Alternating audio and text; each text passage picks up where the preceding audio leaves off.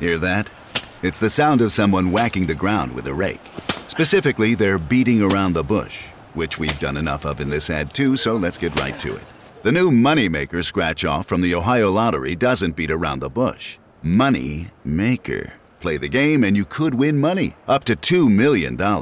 With more than $88 million in prizes, ranging from $50 to $500, Moneymaker cuts right to the cash. Lottery players are subject to Ohio laws and commission regulations. Play responsibly. It feels like we're all being told to go on this diet, take that supplement. Ozempic will give you depression, but you know what'll cure that? Weed. Or you could try to balance your hormones. At Science Versus, we're like, what the is going on? Forget the crap online and listen to Science Versus. Just the facts. Oh, and a bunch of stupid jokes. What is a ghost's favorite fruit? Blueberries. That's Science VS. New season out on Spotify soon. On April 13th, 1963, 21-year-old Cincinnati Reds rookie Pete Rose stepped up to the plate. Standing across from him on the pitcher's mound was Pittsburgh Pirates ace Bob Friend, better known as the Warrior. He ate scrubs like Pete Rose for breakfast.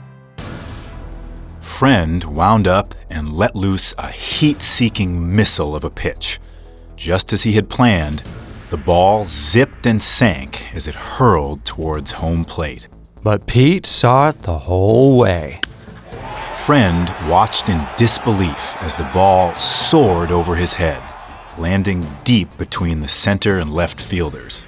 Even though he wasn't the fleetest of foot, Pete would have easily coasted into a double. Instead, without a moment's hesitation, he rounded second, running full tilt for a triple. While Pete sprinted with everything he had, the outfielder threw the ball to third base with laser-like accuracy. In a desperate heave, Pete threw himself forward, sliding into the bag in a spray of dirt, his helmet flying off his head. As the dust cleared, Pete looked up. The third baseman had the ball solidly in his glove. The umpire brought his hands into his chest, then shot them horizontally from his sides. Safe. Pete broke into a smile. He had done it. His first career hit. By the time he retired, there would be 4,255 more, earning Pete Rose the title of the Hit King. His ability at the plate paved his legacy as one of the sport's greatest heroes. And his obsession with gambling would make him one of its greatest villains.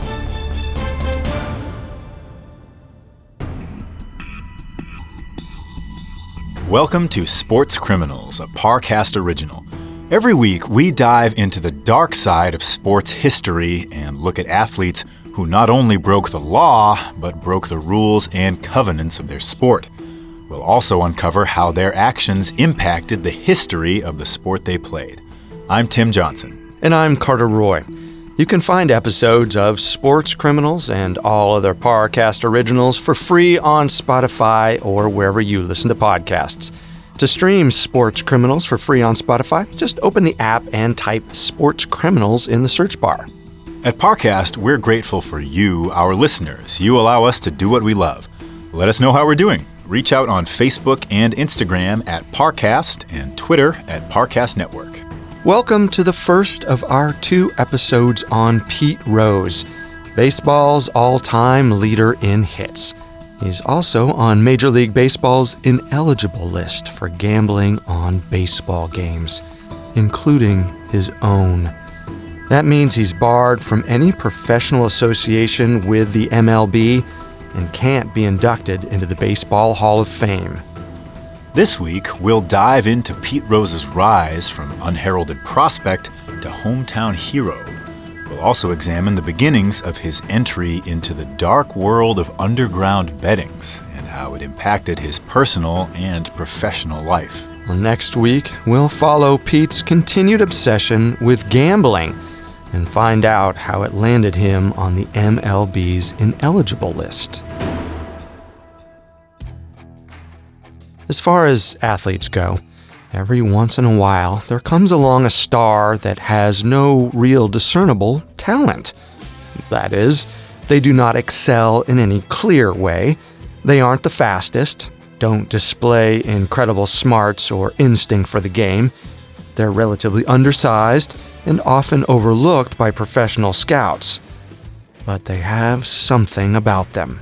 A swagger, unabashed confidence, an infectious and motivating drive that pushes them past the competition. Pete Rose was the poster boy for this type of athlete. At 5'11", 200 pounds, he was stocky but not incredibly strong. He swung the bat with a tight, quick swing, almost as though he was trying to slap the ball more than slug it.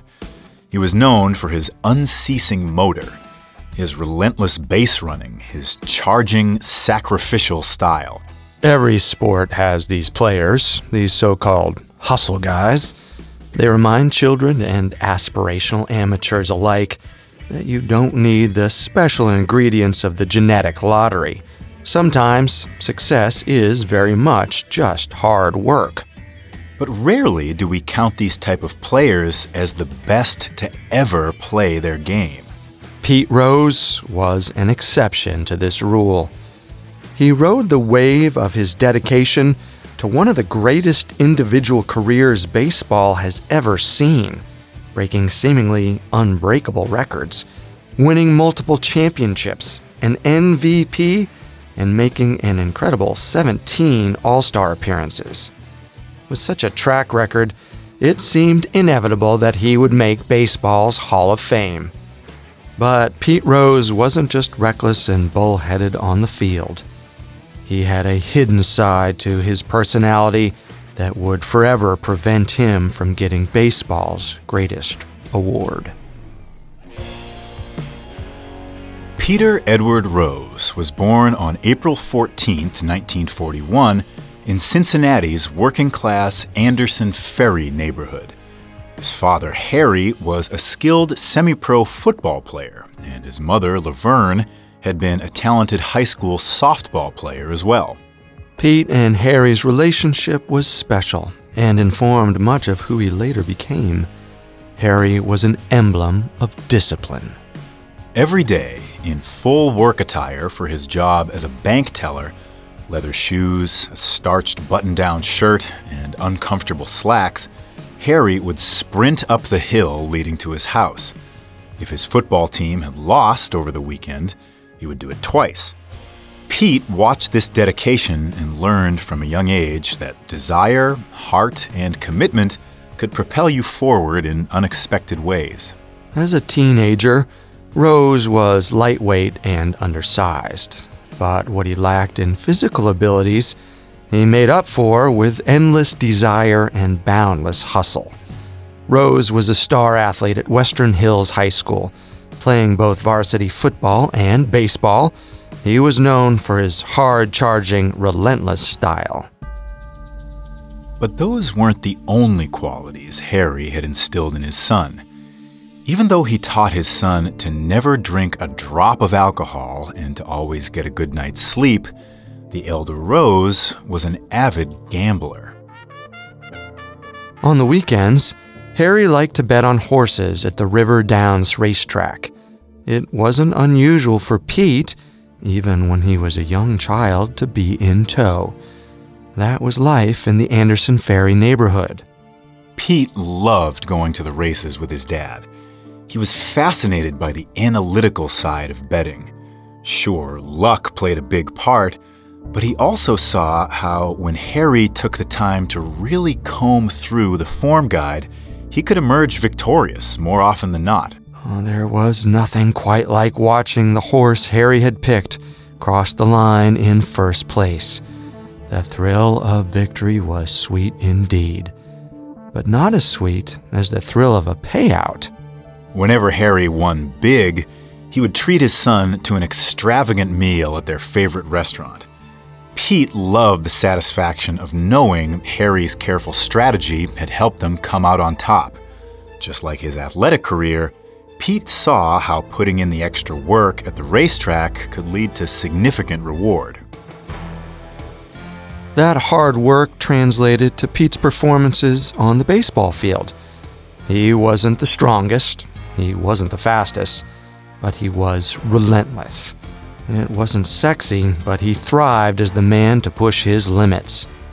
He was also a natural leader. Pete's relentless intensity rubbed off on his teammates. He inspired them to work harder, run faster, care a little more.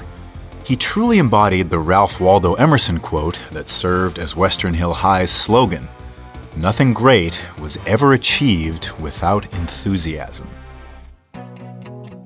Unfortunately, enthusiasm alone wasn't enough to get someone into the big leagues.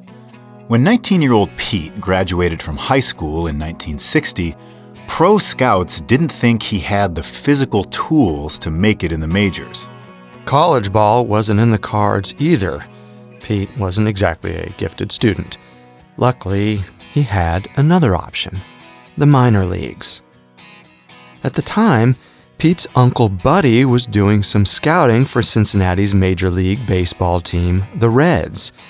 After Pete went undrafted, Buddy convinced Cincinnati's upper management to give his nephew a minor league contract. It was a low-risk, high-reward move. If Pete's physical development took the next step, he could become a valuable player as well as a box office draw. Nothing resonated with fans more than a local kid making good, after all. And if Pete failed, it was no big deal. He was a no-name prospect from Anderson Ferry, not a high-profile rookie who was expected to become the face of the franchise. Pete signed the contract with no hesitation. Even though he was getting sent to the Geneva Redlegs in the Class D New York Penn League, although it was pro ball, it was just about as far from the major leagues as a player could get. It's hard to know exactly how much he was making, but chances are Pete was barely making a living in the minors. Today, a minor league baseball player's average starting salary is $1,200 per month. In his day, Pete was making a tiny fraction of that. And while there was a pot of gold waiting at the end of the proverbial rainbow, there was no guarantee Pete would make it there. Generally, only 10% of all minor leaguers make it to the major league. But the long, hard road ahead of Pete didn't bother him. Keep your head down and surge forward. It was what his father taught him. It was the code that would bring him to the big leagues. Pete's bet on himself paid off. After 3 seasons in the minors, he got the call he had been dreaming of since he was a kid. The Reds wanted him to join them for spring training ahead of the 1963 season. But being part of spring training wasn't the same as making the final 28-man roster. Although Pete had come a long way, some of the Reds' coaches still had their doubts. He was still slow, and he had a hitch in his swing. If Pete was going to make the cut, he'd have to prove his worth in the only way he knew how, with unrelenting hustle. It may have only been meaningless preseason games in February and March, but Pete treated spring training like it was the World Series. After one particularly memorable performance against the New York Yankees, superstars Whitey Ford and Mickey Mantle were discussing how Pete had caught their eye. They called him Charlie Hustle. Stories vary on what exactly earned him that nickname. Some say it was because Pete had sprinted to first base after earning a walk. Others say it was because he made a pointless attempt to field a home run from Mantle that was already soaring over the stands. Whatever the reason was, the moniker stuck. And in April, it was official. Charlie Hustle had made the opening day roster. And with that spot came a $7,500 contract. In today's money, that's about $64,000. It wasn't a fortune by any means. The average baseball salary in 2019 is $4.36 million, but Pete wasn't going to look a gift horse in the mouth. What's more, his time at the Riverfront Downs had taught him how he could make a little bet go a long, long way.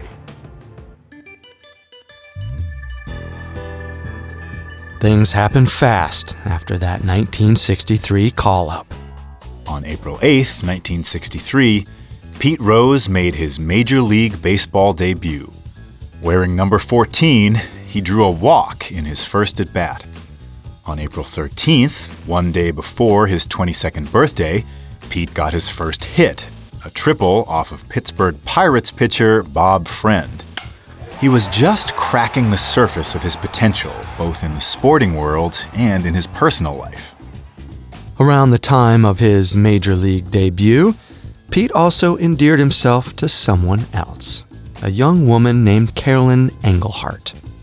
In the early part of the '63 season, Pete was at the River Downs horse track when he spied Carolyn through his binoculars. Immediately smitten, he got a mutual friend to make the introduction. However, Pete soon proved that his reckless abandon didn't end on the field. That summer, Carolyn called Pete's hotel room while he was on a road trip. Jim Coates, Pete's roommate, picked up. When Carolyn asked if Pete was around, Coates paused for a moment. "Just a second," he said. He'd have to check. It was an odd and slightly unsettling response. The hotel room was only so big. A few seconds later, Coates told her that, in fact, Pete was not around. But after a few minutes went by, Pete called Carolyn back. He was annoyed. He told her in his stubborn and forward manner that by calling, she had messed up his chances with another girl he had brought to the room. Well, for most people, the relationship would have ended right then and there. But Carolyn wasn't most people. She understood that many pro athletes, married or not, enjoyed the company of women while they were on the road. What mattered was that he came home to her and only her. And as long as he was honest about what he was doing during road trips, she could live with it. The arrangement worked just fine for Pete. Shortly after the end of the 1963 season, he and Carolyn got married. It was a celebration of just how fast things were moving for Pete Rose. First, he got married. Then, he zipped over to the Cincinnati Baseball Writers Awards to accept the honor for Rookie of the Year. Then, it was right back to the reception to embrace his new bride like he was smoothly sliding in for a triple. All of a sudden, Rose had gone from unknown prospect to rookie sensation, and things were only looking up from there. By his third season in 1965, Pete had become one of the league's best players. That year, the 24-year-old second baseman hit a .312 batting average, 66 points above the league average of .246. He also led the entire league with a whopping 209 hits. During that 1965 season, Pete was named an All-Star for the first time. It was also the first time his gambling habits got him in trouble. And it wouldn't be the last. Coming up, a terrible tragedy causes Pete to lose his moral compass. Hey, it's Kaylee Cuoco for Priceline. Ready to go to your happy place for a happy price? Well, why didn't you say so? Just download the Priceline app right now and save up to 60% on hotels. So whether it's Cousin Kevin's Kazoo Concert in Kansas City, go Kevin, or Becky's Bachelorette Bash in Bermuda, you never have to miss a trip ever again. So download the Priceline app today. Your savings are waiting. Go to your happy place for a happy price. Go to your happy price, Priceline. And now, back to the story. As the 1965 baseball season transitioned into the summer, 24-year-old Pete Rose was flying high. He had recently been selected for his first All-Star game. But around the time it was slated to take place, everything almost came crashing down. In July 1965, Pete was arrested for running a red light in Newport, Kentucky at 4:25 in the morning. Located across the Ohio River from Cincinnati, Newport was notorious for its underground gambling dens. The legality of betting, particularly when it comes to sports, is murky. In 1965, it was only legal in Kentucky and Ohio to bet on horse races, and it had to be done at an official venue like a racing track. To bet on any other sport, you would need to get in touch with an unofficial bookmaker or bookie. Usually, bookies worked for a larger organization. More often than not, it was tied to organized crime. The night he was pulled over, Pete was probably coming back from visiting a bookie. But the police officer who pulled him over didn't care if Pete was gambling. He cared that Pete had endangered others with his reckless driving. It didn't matter how good of a baseball player he was, or even that it was a relatively minor offense. Pete was going to spend a few hours in jail. He paid bail with a $100 bill he had in his front pocket. His red light ticket and associated fees put him back another $13.50. All told, it wasn't a lot for Pete, who was poised to sign a $25,000 contract for the next year, worth about $200,000 today. However, Pete feared his brush with the law would cost him much more than that. According to the book Pete Rose, An American Dilemma, he remarked to the judge, "This is going to cost me 18,000 boos and a $500 fine for being out past curfew." But when he took to the field for that day's game at Cincinnati's Crosley Field, Pete wasn't serenaded by the Boo Birds. Instead, he was greeted with a standing ovation and gifted a brand new TV set for being the Reds' top vote-getter for the All-Star game. As Pete stood there, soaking in the fans' adulation, one thing was clear. As long as he performed well at the ballpark, he was untouchable. A star above consequence. With each passing season, Pete racked up more accolades. After his breakout 1965 season, he would go on to have a batting average over 300 for the next 9 seasons. It was nowhere near Ty Cobb's record of 23 straight seasons batting 300 or better, but it was still a Hall of Fame-worthy feat. 1969 was maybe Pete's finest year. He led the MLB with a .348 batting average with 218 hits. That year, he finished second in MVP voting and won the Golden Glove, an honor awarded to the best fielder at each respective position. And while he kept his nose clean regarding the law, Pete's gambling soared to new heights. He would place bets on anything and everything, going after the rush and hustle he employed night after night on the diamond. Pete bet on everything. He put money down when he and his teammates would play pool in town, and even once bet a teammate on who would be the first one to use the bathroom when the Reds' new stadium opened in the 1970 season. It's important to note that betting itself wasn't outlawed within the MLB. It was part and parcel of the clubhouse culture, a way for teammates to connect and participate in shared experiences. But gambling on baseball was an entirely different matter. Ever since a 1919 scandal in which players from the Chicago White Sox conspired to throw the World Series, the MLB had a sour taste in its mouth. Gambling had almost effectively ended the sport. What's worse, if a player is betting on his or her team, they are affecting the outcome of the game, changing the rules before the first whistle. This is sacrilege in the sports universe, but nowhere more than on the baseball diamond. Even if a player got caught placing bets on games not involving his own team, he faced a lifetime ban. For the moment, Pete wasn't putting any money down on baseball games. Or if he was, nobody ever found out about it. And no one thought to look too deeply as he continued to play top-tier baseball into the next decade. One of his most iconic moments, and one of the most iconic moments in baseball history, came during the 1970 All-Star Game, held in the Reds' own stadium. And while the game was just an exhibition and didn't count for anything other than pride, those involved took it extremely seriously. For the past 7 editions, the National League All-Stars had bested their opponents from the American League. With the game being held on the Reds' home turf, Pete was desperate to keep that streak going.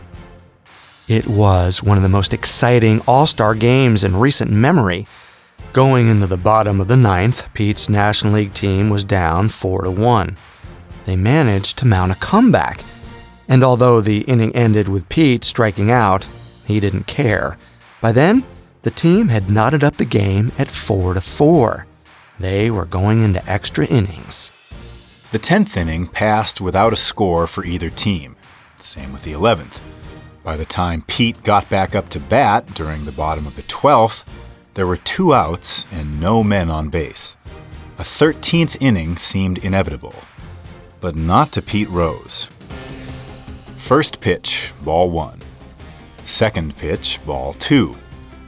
Up 2-0 with a hitter's count, Rose took a cut at the third pitch and punched a soft single into the outfield.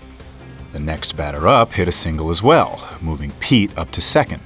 The crowd buzzed with anticipation as another batter, Jim Hickman of the Chicago Cubs, stepped up to the plate. Hickman took a cut and slapped a soft line drive out to center field. Pete took off like a bat out of hell.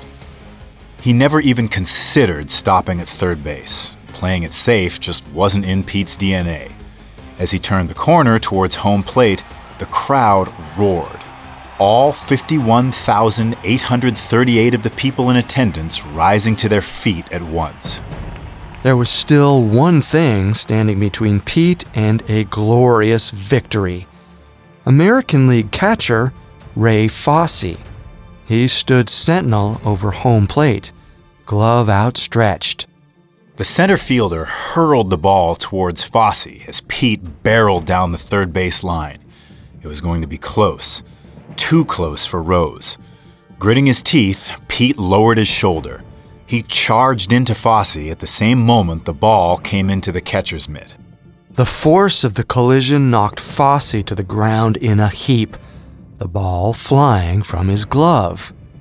As Fosse lay on the ground, writhing in pain, Pete scrambled to touch home base. Although it was a physical play, the umpire ruled it fair. Pete had won the game. But it came at a cost. Ray Fosse had separated and fractured his shoulder. Rose explained it away by simply saying there was no place to slide. The collision play went down as one of the most memorable in the history of the All-Star Game. It also unofficially sanctioned the home base collision play as a part of baseball. Runners continued to use the play to break through catchers standing in the base path until catchers were outlawed from blocking the plate in 2014 for safety reasons. Following Pete's triumphant moment in the 1970 All-Star Game, he helped lead the Reds to their first appearance in the World Series in 9 years. The season as a whole had been a triumph for Pete individually. He finished 7th in MVP voting and won another Golden Glove. A few days after the season ended, Pete brought his father Harry with him to a charity basketball game at a local Cincinnati high school. As the capacity crowd filed in to get a look at their hometown hero, Harry noticed there were markings on the floor for a 40-yard dash. A mischievous glint appeared in the elder Rose's eyes. He strolled over to where Pete was shooting some warm-up baskets and challenged him to a race. At first, Pete laughed him off. He may not have been the fleetest of foot, but he was 29 years old and at the peak of his athletic powers. But Harry kept egging him on. Pete caved and agreed to the race. If Harry wanted to get embarrassed in front of a crowd of high schoolers, that was his decision. After a quick sprint, it was all over. As the crowd cheered, Pete shook his head in disbelief. Harry had won. The kids packed into the stands ate it up. A 59-year-old bank teller had beaten Charlie Hustle himself in a foot race, and it hadn't even been close. A week later, Pete was at the barber shop when the telephone rang. As the barber listened to the voice on the other side, his face went white. Hands shaking, he hung up and turned to Pete. He had terrible news. Harry was dead. Pete couldn't believe it. He must have misheard. He asked if the barber meant his mother. Harry couldn't be dead. He was invincible. But it was true. That day, in December 1970, Harry Rose died from a blood clot in his heart. Pete wept for 3 days on end. His father was his hero, his guiding light. While Pete hadn't quite lived up to Harry's strict moral code, he had still learned to be honest, to admit his mistakes. But with Harry gone, Pete lost that voice in his ear, keeping him on the straight and narrow. And as his star continued to rise, there was nobody around to keep him in check. Not his wife, not his mother, not his teammates. Nobody could tell him no. And that was just fine by him. Coming up, Pete becomes truly unshackled. And now back to the story.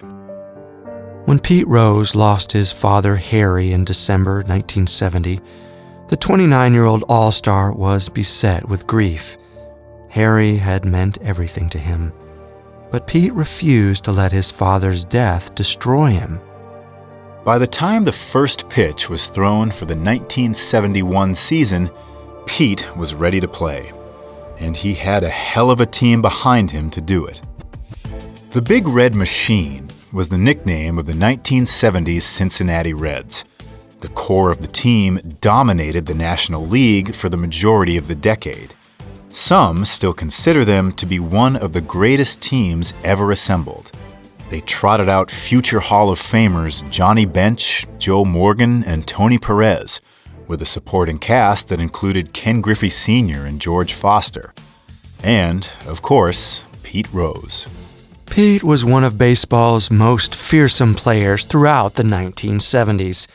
He won MVP in 1973 and captained the Reds to another World Series appearance in 1975.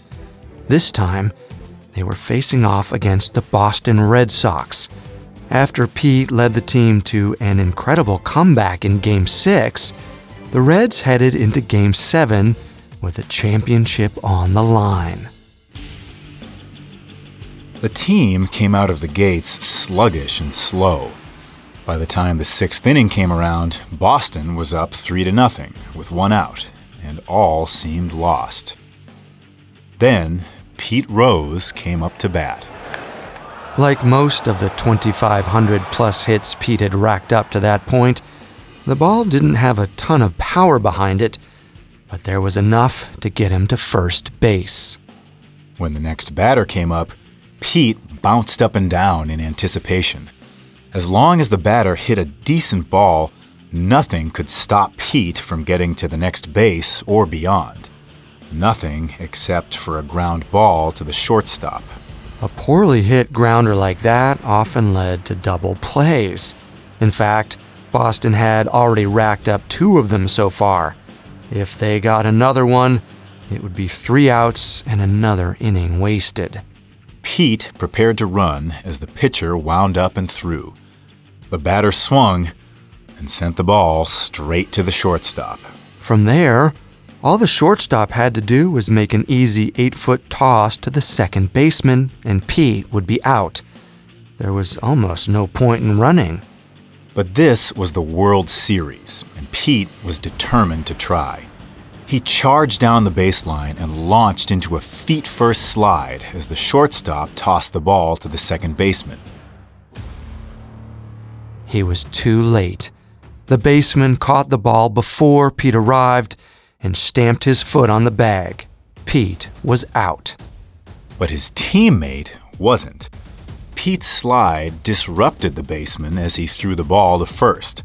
It sailed high, allowing Pete's teammate to get all the way to second. The next batter hit the ball out of the park, bringing the score to 3-2. All of a sudden, the Reds were back in the game. Cincinnati would go on to win the game 4-3, with Pete being named MVP of the World Series. When he was anointed as the Sports Illustrated Athlete of the Year for 1975, the article would cite his heroic breakup of that double play as one of the season's key moments. The next season, Pete once again led the Reds to a World Series win. By 1978, he had racked up over 3,000 hits and 12 All-Star selections. At 37 years old, Pete Rose was well on his way to becoming one of the greatest baseball players of all time. And it was all thanks to the relentless drive his father had instilled in him. But unfortunately, that was not all Harry had instilled in Pete. Well, he followed his father's example of never touching a drop of alcohol and always going to bed early. But he also took Harry's fondness for gambling to another level. By the end of the 1970s, Pete was placing daily bets on horse races, football games, and other sporting events. He put down about $2,000 per wager, the equivalent of $7,000 in today's money.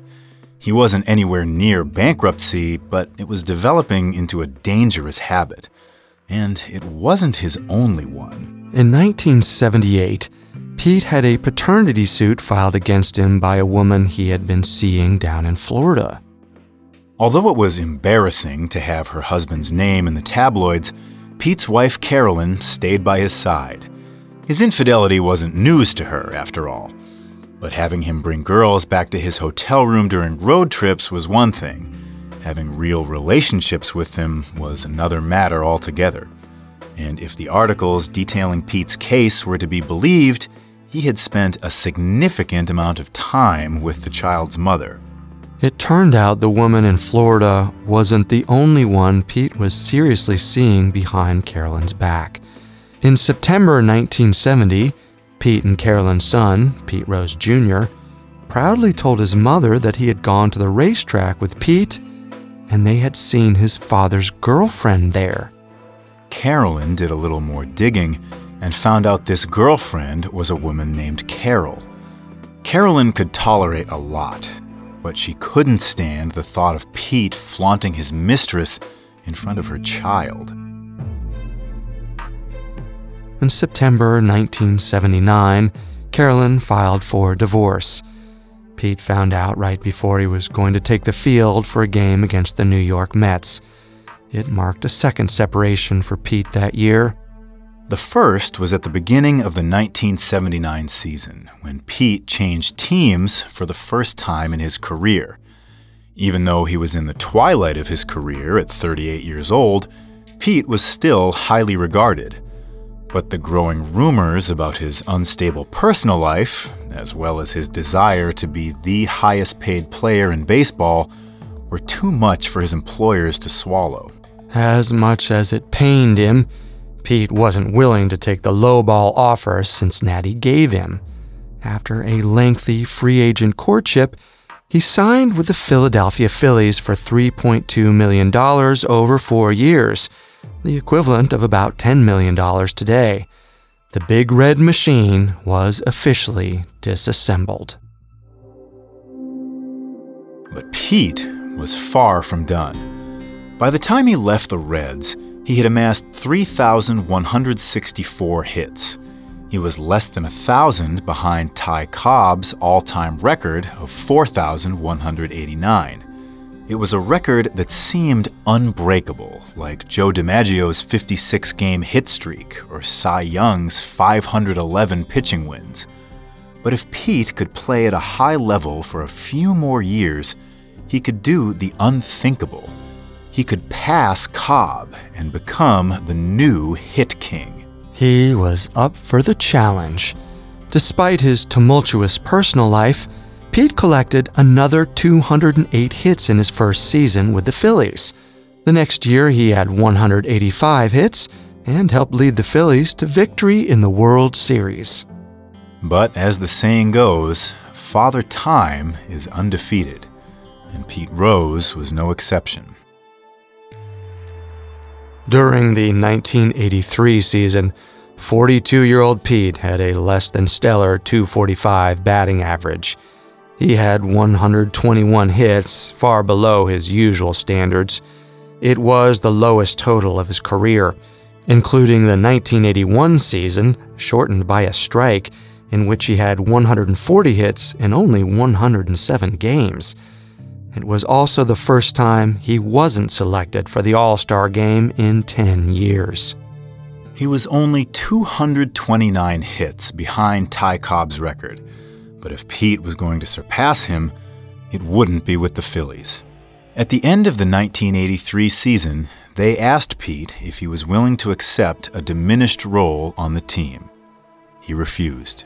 By that point, team success meant less to Pete than passing Ty Cobb. Not wanting to be the organization that denied Pete Rose's bid to become the all-time hits leader, the Phillies released him from his contract.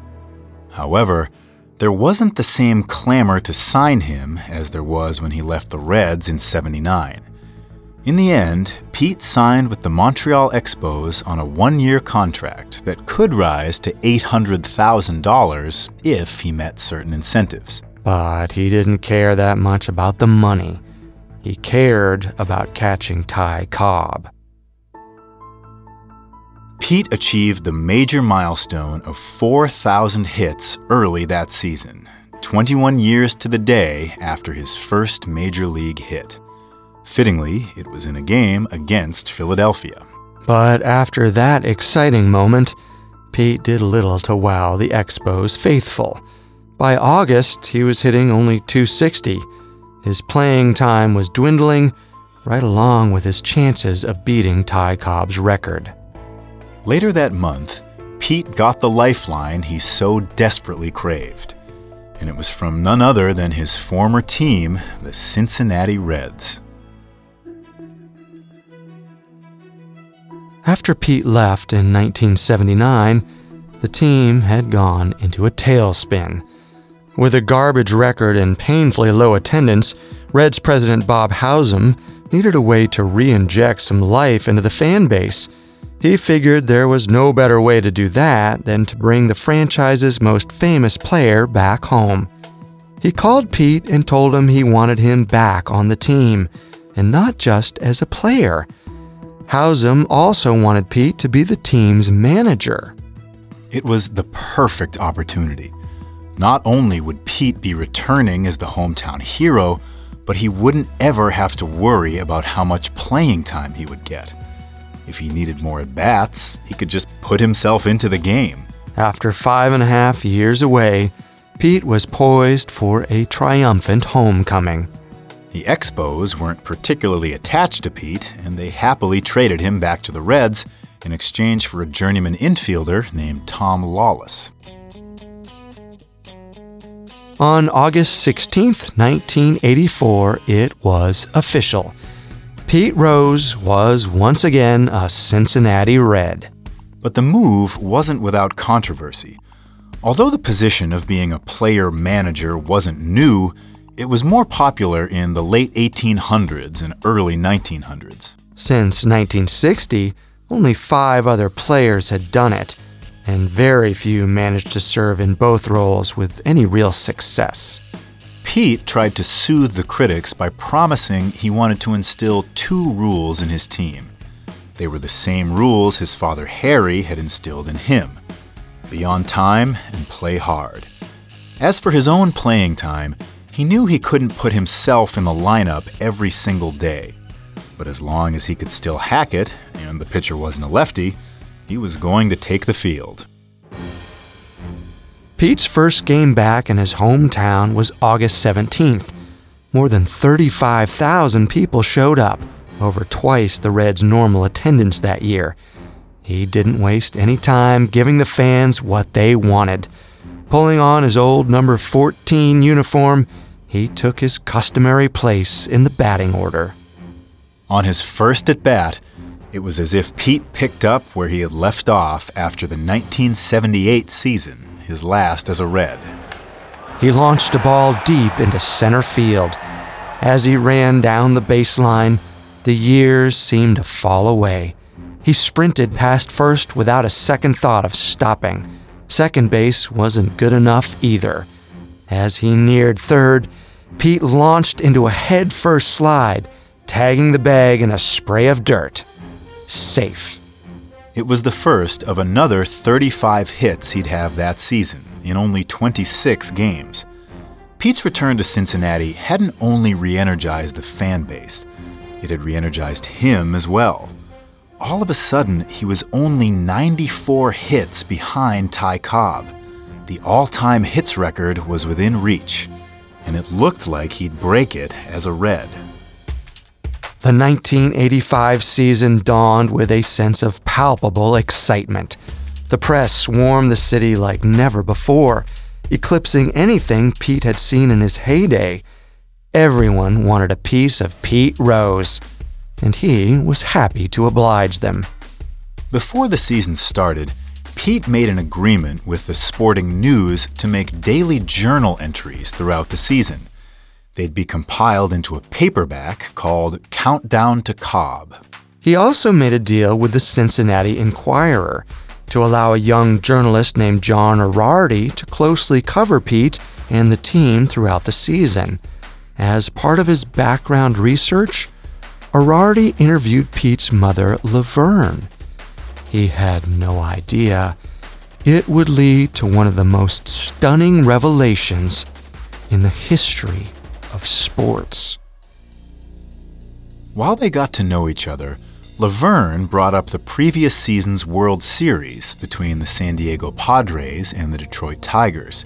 She told Arardi that Pete had lost a bundle of money by betting on the underdog Padres. Arardi did a double take.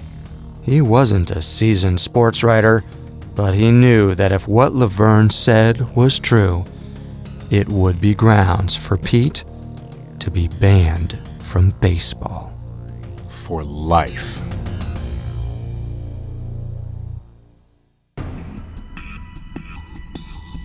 Thanks again for listening to Sports Criminals. Next week, in Part 2, we'll follow Pete Rose's attempt to break the all-time hits record, but as the truth about his gambling habits comes to light, his status as one of baseball's all-time greats is placed in jeopardy. In addition to the many sources we used, we found Pete Rose, An American Dilemma by Kostya Kennedy extremely helpful to our research. You can find all episodes of Sports Criminals and all other Parcast originals for free on Spotify. Not only does Spotify already have all your favorite music, but now Spotify is making it easier for you to enjoy all of your favorite Parcast originals, like Sports Criminals, for free from your phone, desktop, or smart speaker. To stream Sports Criminals on Spotify, just open the app, tap Browse, and type Sports Criminals in the search bar. And don't forget to follow us on Facebook and Instagram at Parcast and Twitter at Parcast Network. We'll see you next time. Sports Criminals was created by Max Cutler, is a production of Cutler Media, and is part of the Parcast Network. It is produced by Max and Ron Cutler, sound design by Andy Waits, with production assistance by Ron Shapiro, Paul Mahler, Maggie Admire, and Freddie Beckley. This episode of Sports Criminals was written by Alex Benedon and stars Tim Johnson and Carter Roy.